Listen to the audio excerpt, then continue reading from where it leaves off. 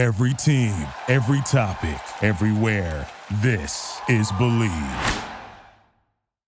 This is a special presentation for the Believe in Pro Wrestling podcast. Here's Rick Ucchino on the Believe Podcast Network. What is going on, you guys? Rick Ucchino here for CageSideSeats.com and the Believe in Pro Wrestling podcast. You know my guest at this time. Sunday night, Wrestle Dream, Seattle, Washington. She goes one-on-one with Kris Statlander for the TBS Championship. Julia Hart joining me here. Welcome to the channel. Thank you so much for taking some time. This is a big weekend for you. This is your first pay-per-view match ever. Where's your mindset at? How you feeling? You nervous? You excited? All of the above. Where are you at mentally right now? I'm feeling really good.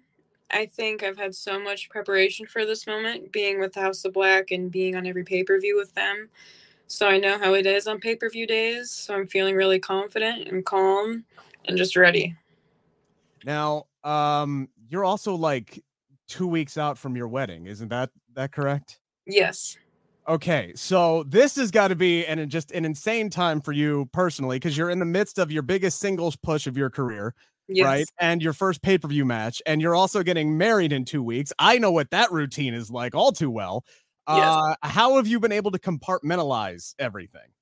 Probably just the help of my mom and my sister helping me and just trying to keep everything in line. I've had most stuff prepared for a while now. It's just like the last details, I guess, the last payments on everything. So it's just trying to take one day at a time and just focusing on what I can do today and then tomorrow. And then, just going from there, just trying to take one day at a time. What's giving you more butterflies, the first pay-per-view match or the wedding? I don't know. I can't think about it. If I think about it, I might go mental. I don't know. I like to be a very zen and calm person. So as long as I can stay calm. That should work out great for you on the day of, because as somebody who went through all this, it's like a lot of planning, a lot of prep. And then before you know it, the day is gone in like 30 seconds and you don't remember a damn thing that happened. So like, soak it in. Just try to get it, and don't do what I did and get drunk before the ceremony on accident. We're both straight edge, so there won't be any drinking. There you go. I had really good and also really bad groomsmen. All right, so they were there for fun, but they did not look out for my best interests on that. But so you're facing Kris Statlander for the TBS Championship Sunday night. She's somebody who's firing on all cylinders right now, but so are you. Undefeated dating back to April of 2022, and the last person to beat you was Kris Statlander. I love that little story wrinkle there. Yeah. How are you as a performer now compared to the last time you faced Kris? What's that evolution been like for you? Where's your confidence level at? I just feel like I've done a whole 180, especially, she saw me when I was a little cheerleader, and that was, I think, my second or third match in AEW. That was probably like my 10th match ever. So that's crazy. So she saw me at a very, not experienced level. And then with the eye patch, I couldn't see. I wasn't confident. I didn't know what I was doing. So she seen me at some really weak points. But now I feel like I'm just climbing up the ladder, getting more and more up there. And I'm feeling so good right now.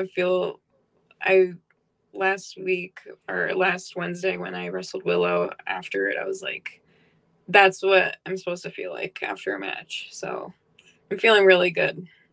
Yeah, I was going to say the last few matches you've had on Dynamite and Collision, I do a Collision review show for Fightful.com, and we rave reviews for everything that you've been doing in the ring so far. Thank you. Everybody on the panel. A lot of your matches, though, before you started getting on Dynamite and Collision more often, in that win streak, a lot of them happened on Dark Elevation. Now, those shows no longer exist, but I have to feel like while they were still around, those were very, very instrumental matches in your show, in your development, because, how else were you going to be able to cut your chops there a little bit? Yeah, that's where I had to do a lot of experimenting too, of stuff that worked and stuff that didn't, how to be more aggressive and more intense, and just slowly, climbing up, trying to figure out what works. And I just need those reps to see what I can do. Now, the television landscape obviously changes a lot of things, but do you think those two shows are missed in Dark and Dark Elevation? Because they were very valuable for yourself and a lot of other people. Yes, they were really fun too. I always looked forward to them just because I knew I would get to, get ready and get in gear and feel out the ring and just look at it as practice. But there is ROH, so there is a good group of people that do still kind of have that. But it is what it is. Sure. Yeah. By the way, a couple of your matches on Dark and Dark Elevation were against somebody I've actually trained with, and Ari Alexander. I think she's doing a hell of a job, and I'm really excited to see what the future holds for her. So shout out to Ari, she's doing great. Yeah, she's great. I think I wrestled her maybe almost like 2 or 3 times. She's great. Yeah, I believe so. Yeah, at least every time you've come through Cincinnati or the Northern Kentucky area, I'm pretty sure you probably ended up locking up with her for sure. Yeah.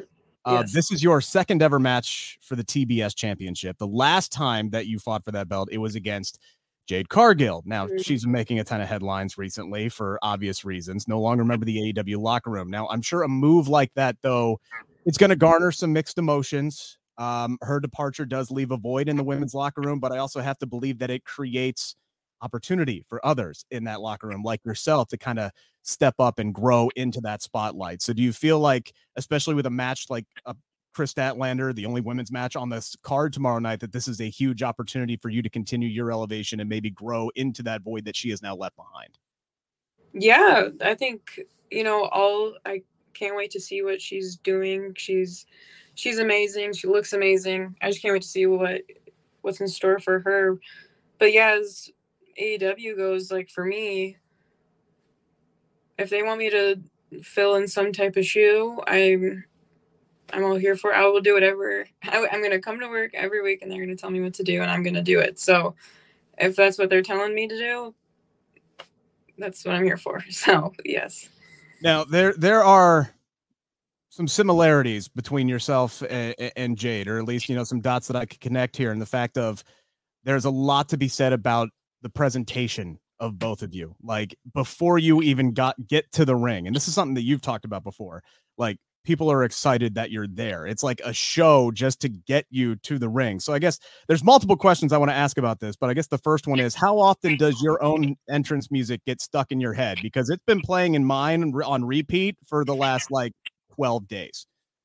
Well, I won't lie to you. When I work, it's my workout song. When I work out, it helps me a lot because when I'm working out, that's when I'm thinking the most. And I think about wrestling the whole time I'm working out. I'm constantly about character stuff and how I can look and feel. And I feel cool. I feel like a badass when I'm working out. So when I'm working out, I start trying to channel the inner me when I'm working out. So definitely when I'm working out is when I'm listening to my entrance music.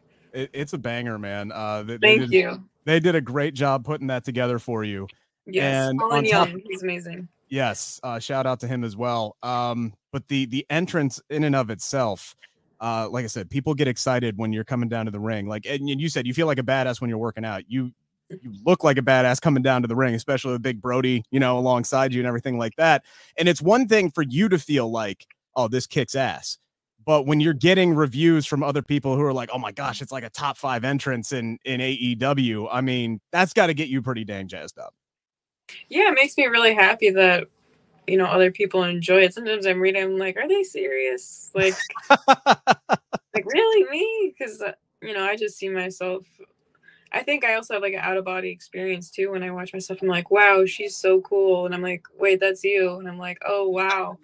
So it's like, it's such a weird feeling, Do you feel like, we talked about in the ring, right? That's how you're supposed to feel after a match like you had with Willow from a character standpoint. Because you always have an idea of where you want to go when you first start off doing something. You have been this evolution of Julia Hart for a while now. Do you feel like you're really starting to hit your stride from an overall character and performance standpoint, not just bell to bell, but also outside of it? Yeah, I feel like I still have so much more to give too, and so much more I can do with what I'm doing. And I get so excited about more things. I'm like, wait, just focus on what you're doing right now. Because people like what you're doing right now. You don't need to keep doing too much. So I think I try not to get too ahead of myself as well, but I always have more ideas for later on if I do need more ideas. But yeah. And this character is vastly different than when we first saw you, show up as 19, 20-year-old cheerleader with the, varsity blondes. And, you know, I don't think a lot of people expected, this version of Julia when you first showed up. When you were trying to come up with everything for this, obviously, some direction there with the House of Black and what they were already doing. But was there anything like movies or characters or things like that you watched to kind of get some inspiration from? Yeah, I think Wednesday was a big one for me. That I loved Wednesday. Sabrina the Teenage Witch, the Netflix series. How she's sassy and she's she's a little witch. Kill Bill. Uma Thurman's character. I love the confidence and the badass she has. So, and then Stevie Nicks, of course, with American Horror Story season 3, I pulled a lot of inspiration from. So that is quite the list. That is quite the list. Yes, I made a whole, when I first was experimenting with how I wanted to look, I remember I made like presentations. It actually looked a lot different than what it looks now. I wasn't wearing a hat. I had my hair slicked back. I had a little bit of different makeup, and yeah, it was a little bit different. Was not expecting to have the hat be part of my whole thing, but it works. So no, it 100%. Now, the turn to this Julia Hart that we know now was a very slow burn. And I'm listening to you on the Unsanctioned podcast talking about you're sitting on those steps for months and months at a time until finally you got the go for it to happen. And this is a move that you pitched, that you wanted to do. I'm curious though, as the days peeled off the calendar, was there any doubt that crept in about whether or not this was going to happen? And were you coming up with any contingency plans in case this is not the route that Tony Khan and the decision makers decided they wanted you to go? Because you were done being a cheerleader. So were you coming up with any backup plans to get out of being the cheerleader, regardless if you ended up in House of Black? Now that you say that, I didn't have any backup plans, but I also didn't know if it was going to happen. Because you know how wrestling is, like, they might say one thing and then it never happens or it goes a different way. So I just kind of pitched it and hoped for the best. And I know Malachi really liked it. And I think Tony, I didn't talk to Tony close at the time, so I wasn't sure of really what was going on. I just kept I'm just going to keep with the eye patch. I'm just going to keep, the black mist is going to stay on me. I'm going to keep doing it until someone says, stop doing that. Because then hopefully it can go somewhere, and it did.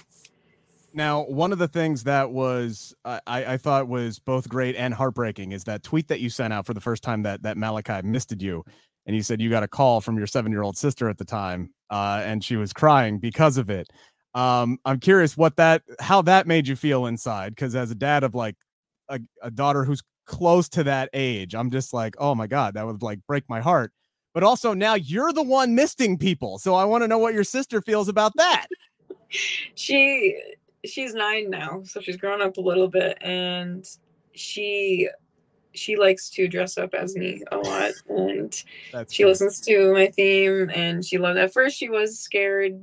She didn't understand it, but now that my whole family's super into Halloween, so now she's starting to get Halloween and more of spooky vibes, and she thinks I'm from Hocus Pocus. She thinks I'm cool. So now now she thinks it's cool. She just doesn't ever want to see me get hurt, which is understandable, but yeah, she's fine now.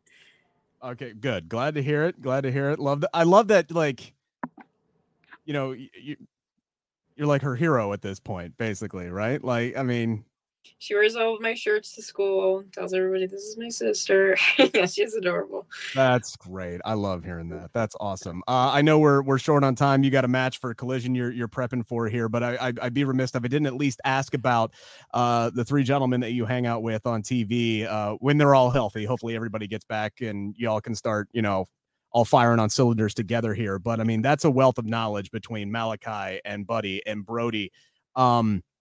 What's it like working with those guys? And there's something that really kind of sticks out to you that you've been able to learn from them that maybe you hope to pass on to the next generation of pro wrestlers when, you're like 34, 35, and you're like multi-time world champion by then? Oh, geez. They're just so great. I'm so happy that they took me under their wing and they, treat me like family. I'm trying to think of something that I think one thing I've learned a lot from is that how much the camera matters and how making sure your face is shown and facials and how to be aggressive and intense is definitely, and not so more of like, moves, but more so like putting everything you can into your character and taking control of what you can. So like the things I wear and what I'm doing and how I look. So just presentation is definitely something I've learned a lot from them. Well, you're absolutely killing it. I'm looking forward to this match between yourself and Chris. Win, lose, or draw, you got a big future ahead of you. Congratulations on the wedding coming up, and Thank good you luck. so And I much. hope to talk to you again down the line. Thank you so much. You were great. Thank you. Thank you.